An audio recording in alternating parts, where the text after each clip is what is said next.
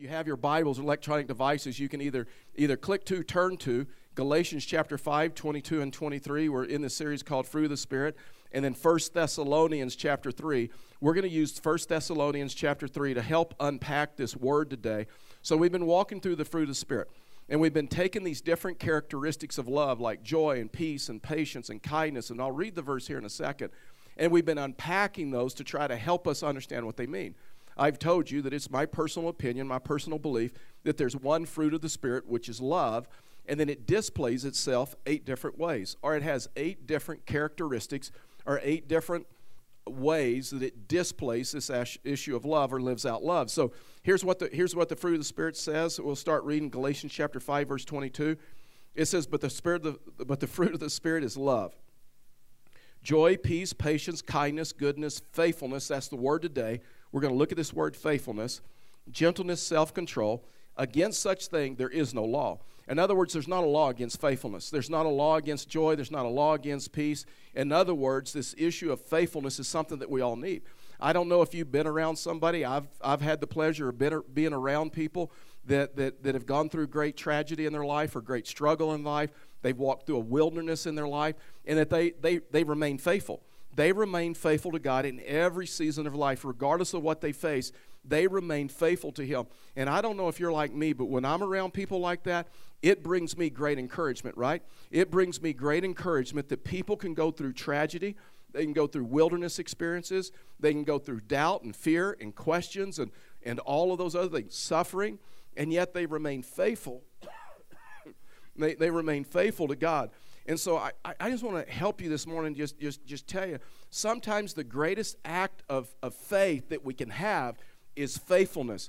Just being faithful to where God has planted you. Just being faithful to the season that God has planted you in. A lot of times we look at this issue of faith, and we talk about the big stuff, right? We talk about the person that surrendered to ministry, or the person that surrendered to missions and, went around the world and did missions. Or we talk about the person that left the place that they had known and their family and everything and went 1,000 miles away and started a ministry or started a church. And sometimes we look at this issue of faith and we talk about the big stuff, and that's like what gets the press. Well, what happens is it kind of devalues our life of faith, right? And so sometimes the greatest act of faith that you and I can have is just remaining faithful in the season, faithful where God has planted you, faithful in the situation that God has planted you.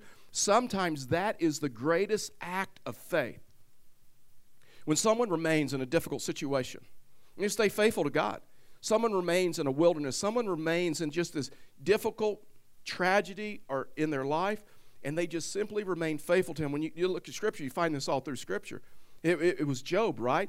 Job lost entirely. He lost everything. Lost his children, lost his health, lost his job, lost his income, lost his resources, lost his influence in the area. And yet it's said of Job, I almost said job. I'm so sorry. It's the steroids. Anyway, that shouldn't have come out. I am taking steroids for my cough, okay? That's what it is. So I guess it just came out. I guess you could say I'm taking performance-enhancing drugs to do my job. So you shouldn't always say everything that's on your mind, right? Especially when you have a mic. And so, yeah. I'll end it right there. And so Daniel goes through great difficulty. I mean, Daniel went through great political difficulty, and he went through the government was like against him. The fact is, the government of their time was very anti-God. It was against the law to pray to God. It was against the law to worship Him.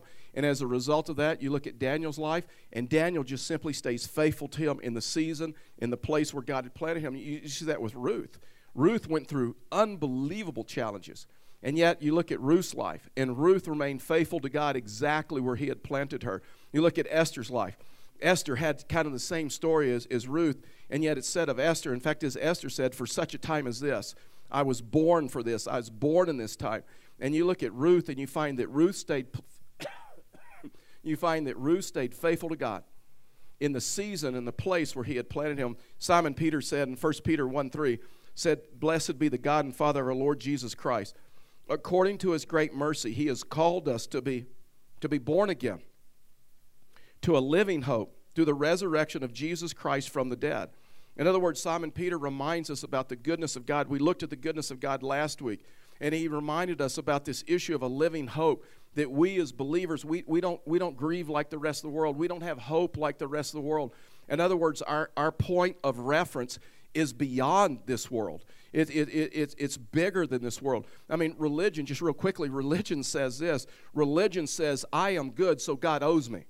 Religion teaches you this, that I am good, and because some religious thing that I do, because I go to church, because I read my Bible, because of some religious thing that I do, religion tells you this, that I am good, so God owes me. That is not the gospel. That is not what the Bible says. The Bible says this, is we were born in such a way that our backs were towards God. In other words, we weren't followers of him. And because of his grace and because of his mercy, he sought us out. He gave us mercy. And as a result of that, we've been born again. We're a child of God, and we've accepted him. And because of that, we have this living hope. We have this hope on the other side of this world. We have this hope on the other side of our pain. We have this hope on the other side of the wilderness that we may be in.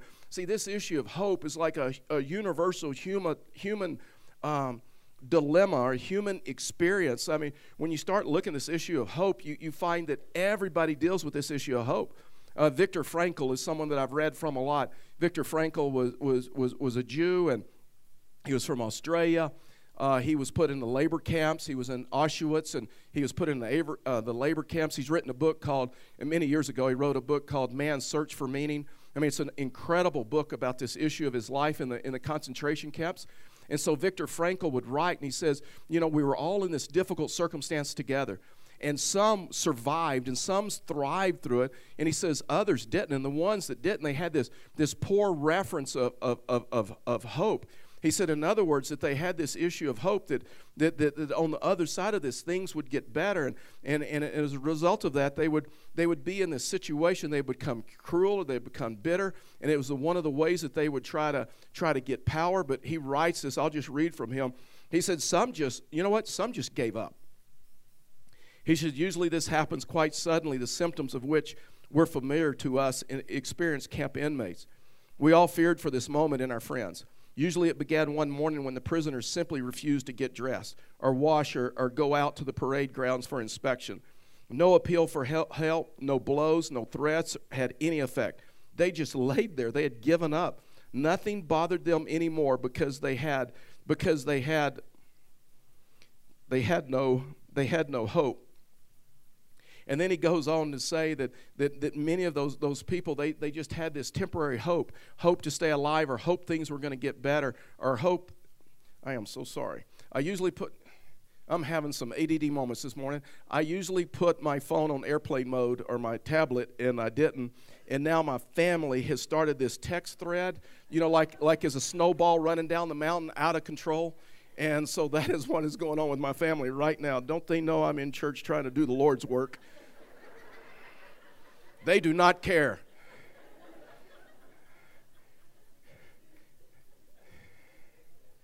Thank you. Thank you, Keith. So it's now on airplane mode, so there should not be any more distractions, right? So Frankl said that the ones that were able to overcome Auschwitz were those that had this living hope. They had this fixed reference beyond Auschwitz, beyond this world.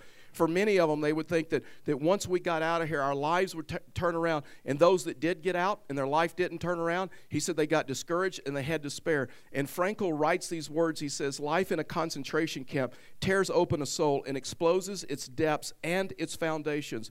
The Apostle Paul wrote many of the same things. And the Apostle Paul would say, for us, we have to come to this place if we're going to get through suffering, if we're going to get through trials, if we're going to stay faithful in the seasons where God has planted us. We have to have a reference point beyond this world. For many people, the reason they despair, the reason they lose hope is because they walk through life hoping their circumstances are going to change. One day they will love me.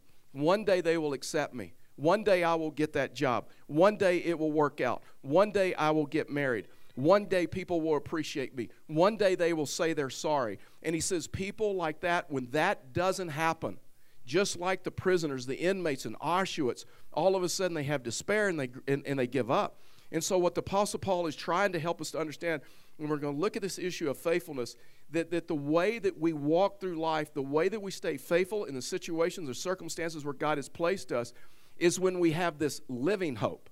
In other words, we understand that this world is temporary. This is not all there is. And we have a reference point beyond the world. So I want to give you 3 things this morning, how we should stay faithful through suffering, faithful through difficult times. And one of the ways that we do that is God uses people around you. The first principle is this, is one of the ways we stay faithful through suffering is people will encourage you. In other words, people will encourage you. You need to have people around you that can speak life into you. You need to have people around you that can encourage you. In 1 Thessalonians chapter 3, verse 1, the scripture says, "Therefore, when we could bear it no longer, we were willing to be left behind at Athens alone. And we sent Timothy, our brother and God's co-worker in the gospel of Christ, to establish and to exhort you in your faith." In other words, all of a sudden Paul understood that it's a distance thing. In other words, Paul was there in Thessalonica. He started the church with Timothy. He says, but all of a sudden persecution started, and they began to attack Paul. And so Paul thought it was best for the church that he leaves, and he leaves Thessalonica. He goes to Athens. Athens is about 100, 200 miles away from Thessalonica. And so they're fighting the distant things. I mean, I don't know if you've ever fought the distance thing. I don't know if you've ever gone through suffering, or a family member has gone through suffering, or a child has gone through suffering, and they haven't lived in your same town, they haven't lived in your same state, and then all of a sudden it's like the distance things even made it worse. I remember when my dad was diagnosed with bladder cancer, and I still remember the day when he went in for his biopsy, and we all knew about that. We're all waiting for the test results to come back, and that distance thing is 1,000 miles away. He lived in Houston, Texas at the time. I mean, the distance thing was like grueling. I mean, you just wanted to be with him. You just wanted to be with your family. And you could not wait for the phone to ring. You could not wait for someone to call and let you to know the diagnosis, to let you know what is going on. And so this is what Paul is talking about. He's talking about this issue of a distance thing. There's something about distance that can make suffering even more difficult. I don't know if you're fighting a distance thing today, and maybe you're waiting for an answer. Maybe you're waiting for an answer from the Lord, or maybe you're waiting for an answer of a doctor's report, or maybe you're waiting for God to do something in your life, or maybe you're waiting for God to give you a word, or maybe you're waiting for something. Maybe this is the first time that you've walked through a season to where you've been separated from loved ones, and you're wondering, are they okay? How are they doing? How are they making it? It's this issue of distance that Paul is dealing with. See, Paul understood this issue of distance, and it heightens the anxiety when there's distance between you and the other individual, when there's distance between the situation. And Paul was driven away because of persecution. And as a result of that, he's wondering, how is the church doing? Is it still being persecuted? Have they abandoned? Have they given up? Has the church been destroyed? And as a result of that, there was no news. Because remember, in Paul's day, they had no social media. They had no cell phones. They didn't have the Google. The Google hadn't been invented yet. They didn't have the internet. They didn't have Facebook. They didn't have text. They didn't have Twitter. They didn't have anything. They didn't even have letters. I mean, they didn't have a post office that they could rely on. And so as a result of that, Paul sends Timothy to go and to check on them. I mean, Timothy had been there with them. The reason that Paul sent Timothy is Timothy had a relationship with Paul, and he had a relationship with church. There's something about when you go through suffering.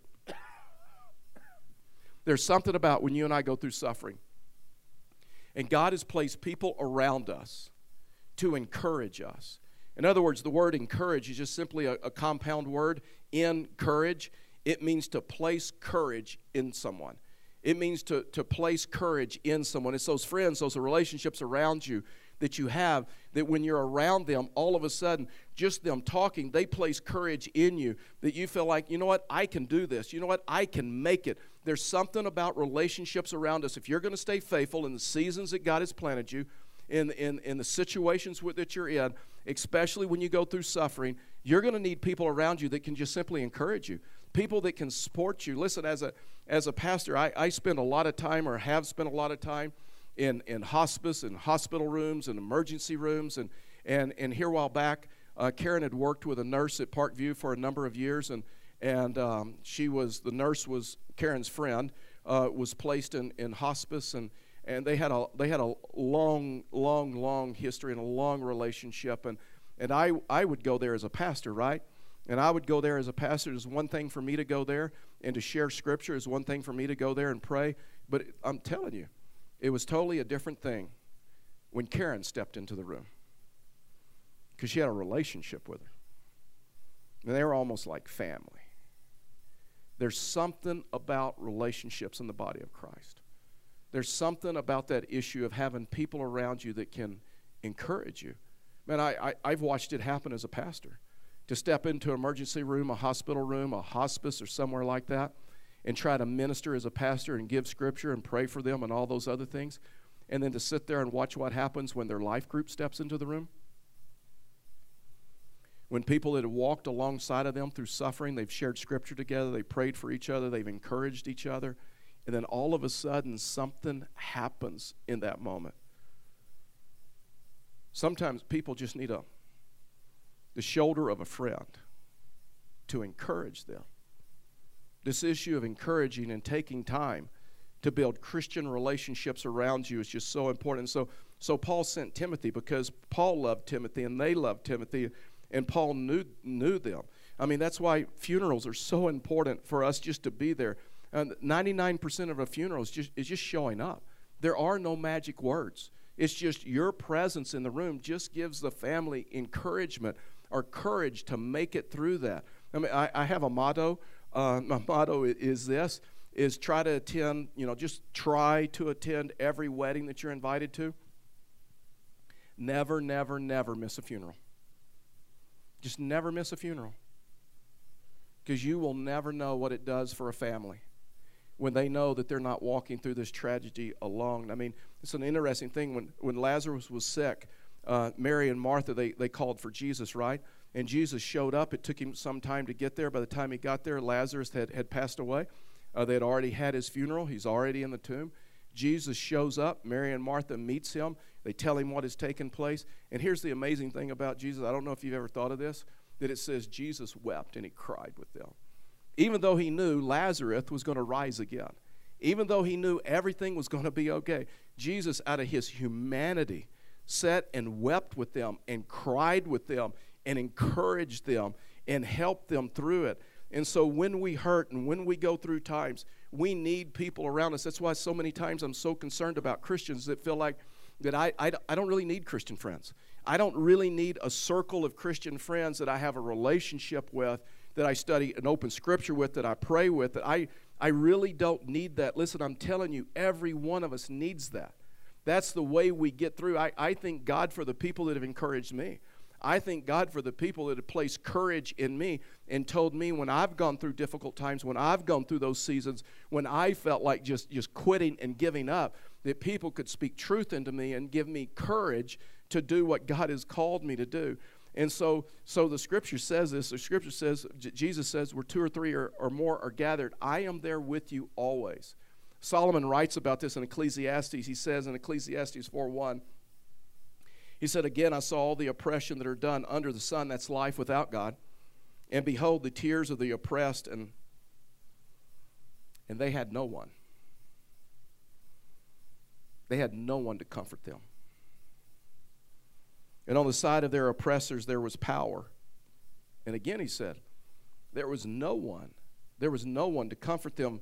Verse 9 in Ecclesiastes, just a little bit farther, he says, 2 or more are better than one, because they have a good reward for their toil. For if they fall, one will lift up his fellow, but woe to him who is alone. When he falls, it has not another to lift him up.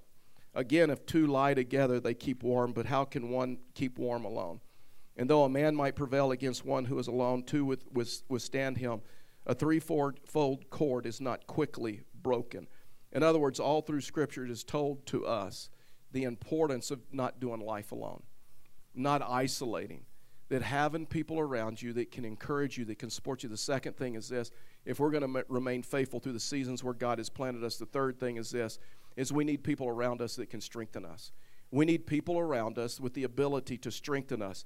Paul said in 1 Thessalonians 1 Thessalonians chapter 3, he says that no one may be moved by these afflictions. For you yourselves know that we were destined for this. For when we were with you, we kept telling you beforehand that we would suffer affliction, just as it had come to pass, and just as you know.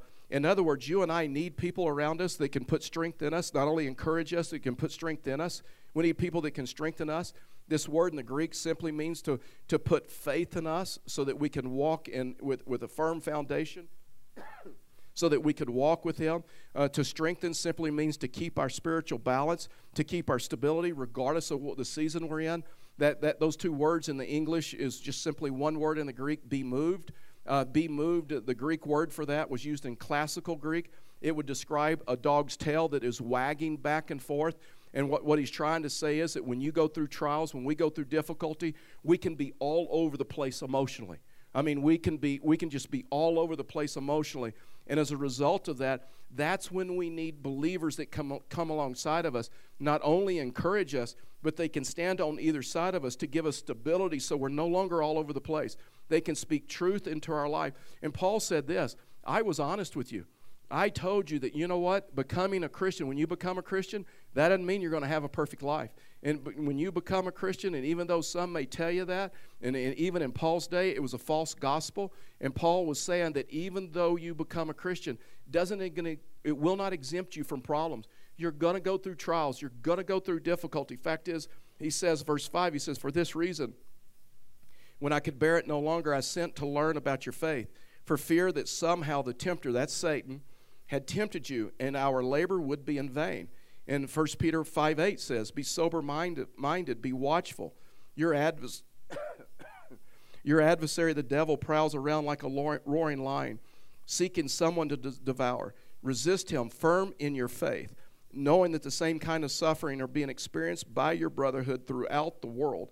In other words, what Paul was trying to help them to understand, what Simon Peter's trying to help us to understand is this, is just because you're a Christian doesn't exempt you from problems. Doesn't mean that you and I are going to have a perfect life. The attacks will come from the adversary. We will go through illnesses. We will go through challenges. We will go through difficulty in life.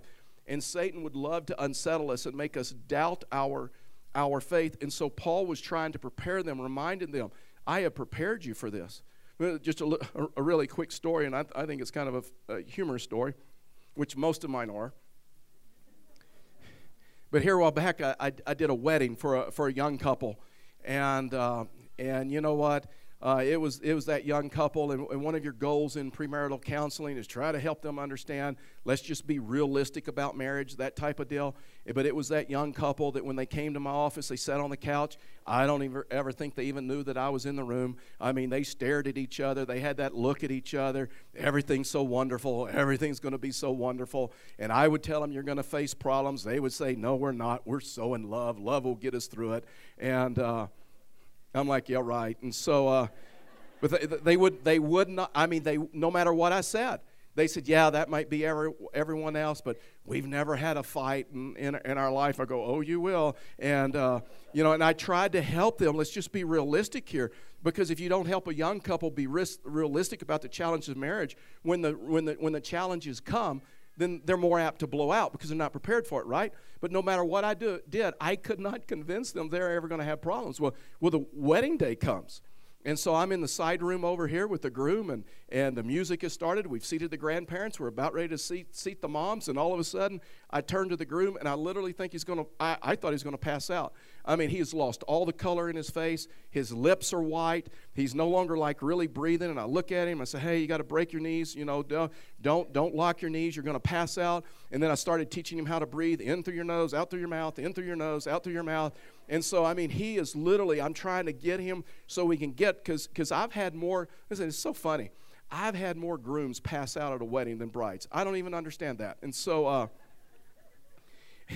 so I'm trying to help him. And so then I ask him a question, and I says, buddy, are you okay? Do you need a stool? Are you okay? He goes, I'm okay. He said, if I can just get through this wedding, my life is going to be smooth sailing and perfect from here. I mean, and I'm looking at him. He's like, I'll be able to be with her 24/7. We'll never be apart. We'll do everything together. Life is going to be good. Life is going to be perfect. If I can just get through this wedding, it is going to be okay. What would you have told him? I mean, so I told him, buddy, the easiest thing you're going to do in marriage is say I do, right? I mean, that is the easiest thing you're going to do is stand up in front of your loved ones and family and friends and say I do. You know when the real work begins? Is after the wedding. And he lost all of his color again. And you know what Paul's saying? Paul's saying the same is true in the Christian life. The easiest thing we have to do is say I do to Christ. The easiest thing we do is to accept him because of what he offered us, that he died for us on the cross. On the third day, he rose again. And as a result of that, he pursued us and he gave us this living hope, born again when we accepted him.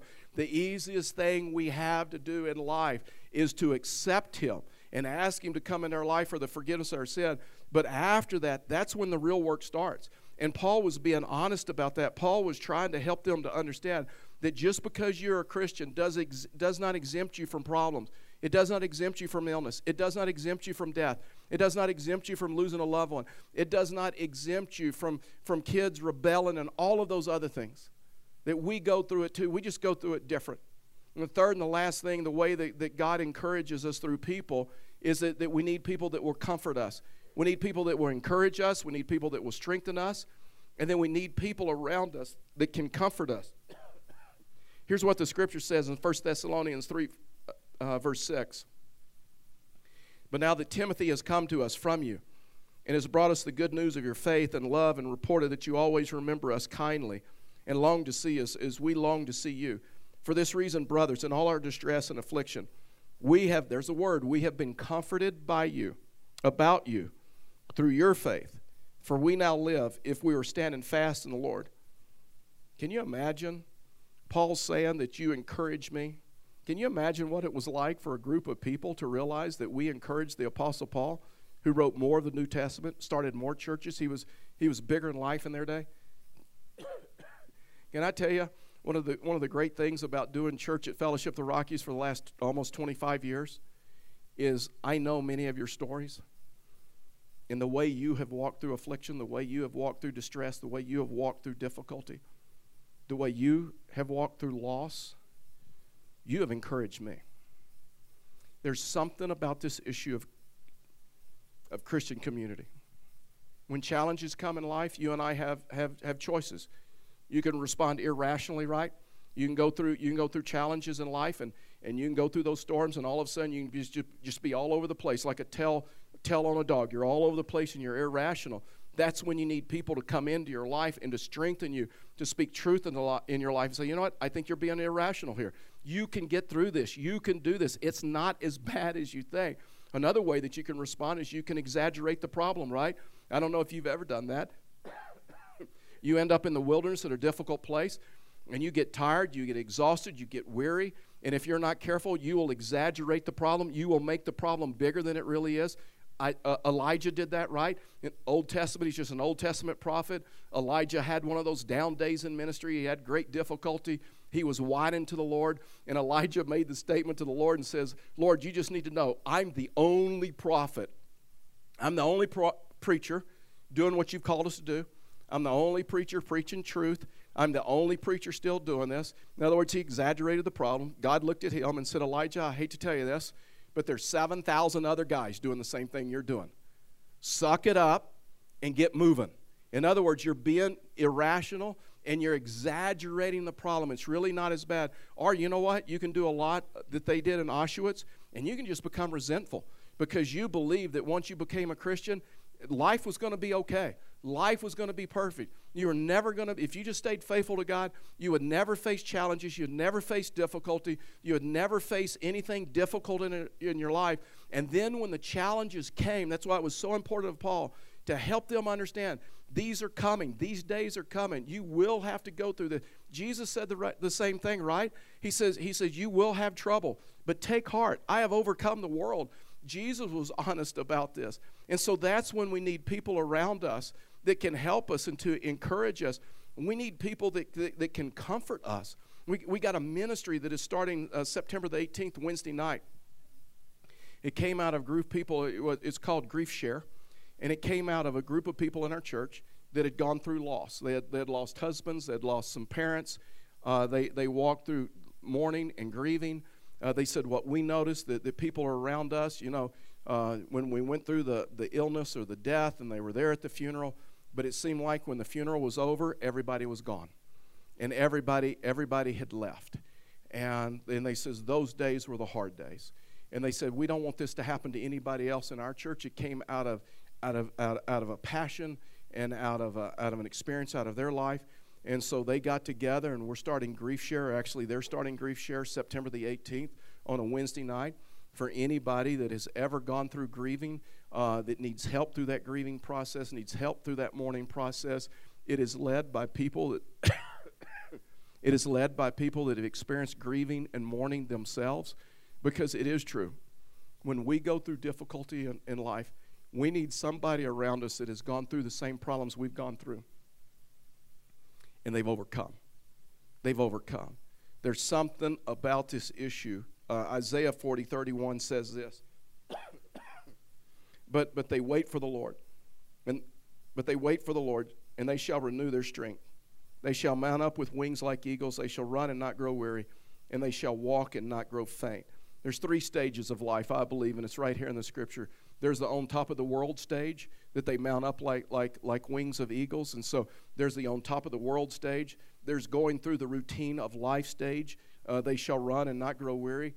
And then there's another stage of life. And that's when we need people around us that can encourage us, support us, and comfort us.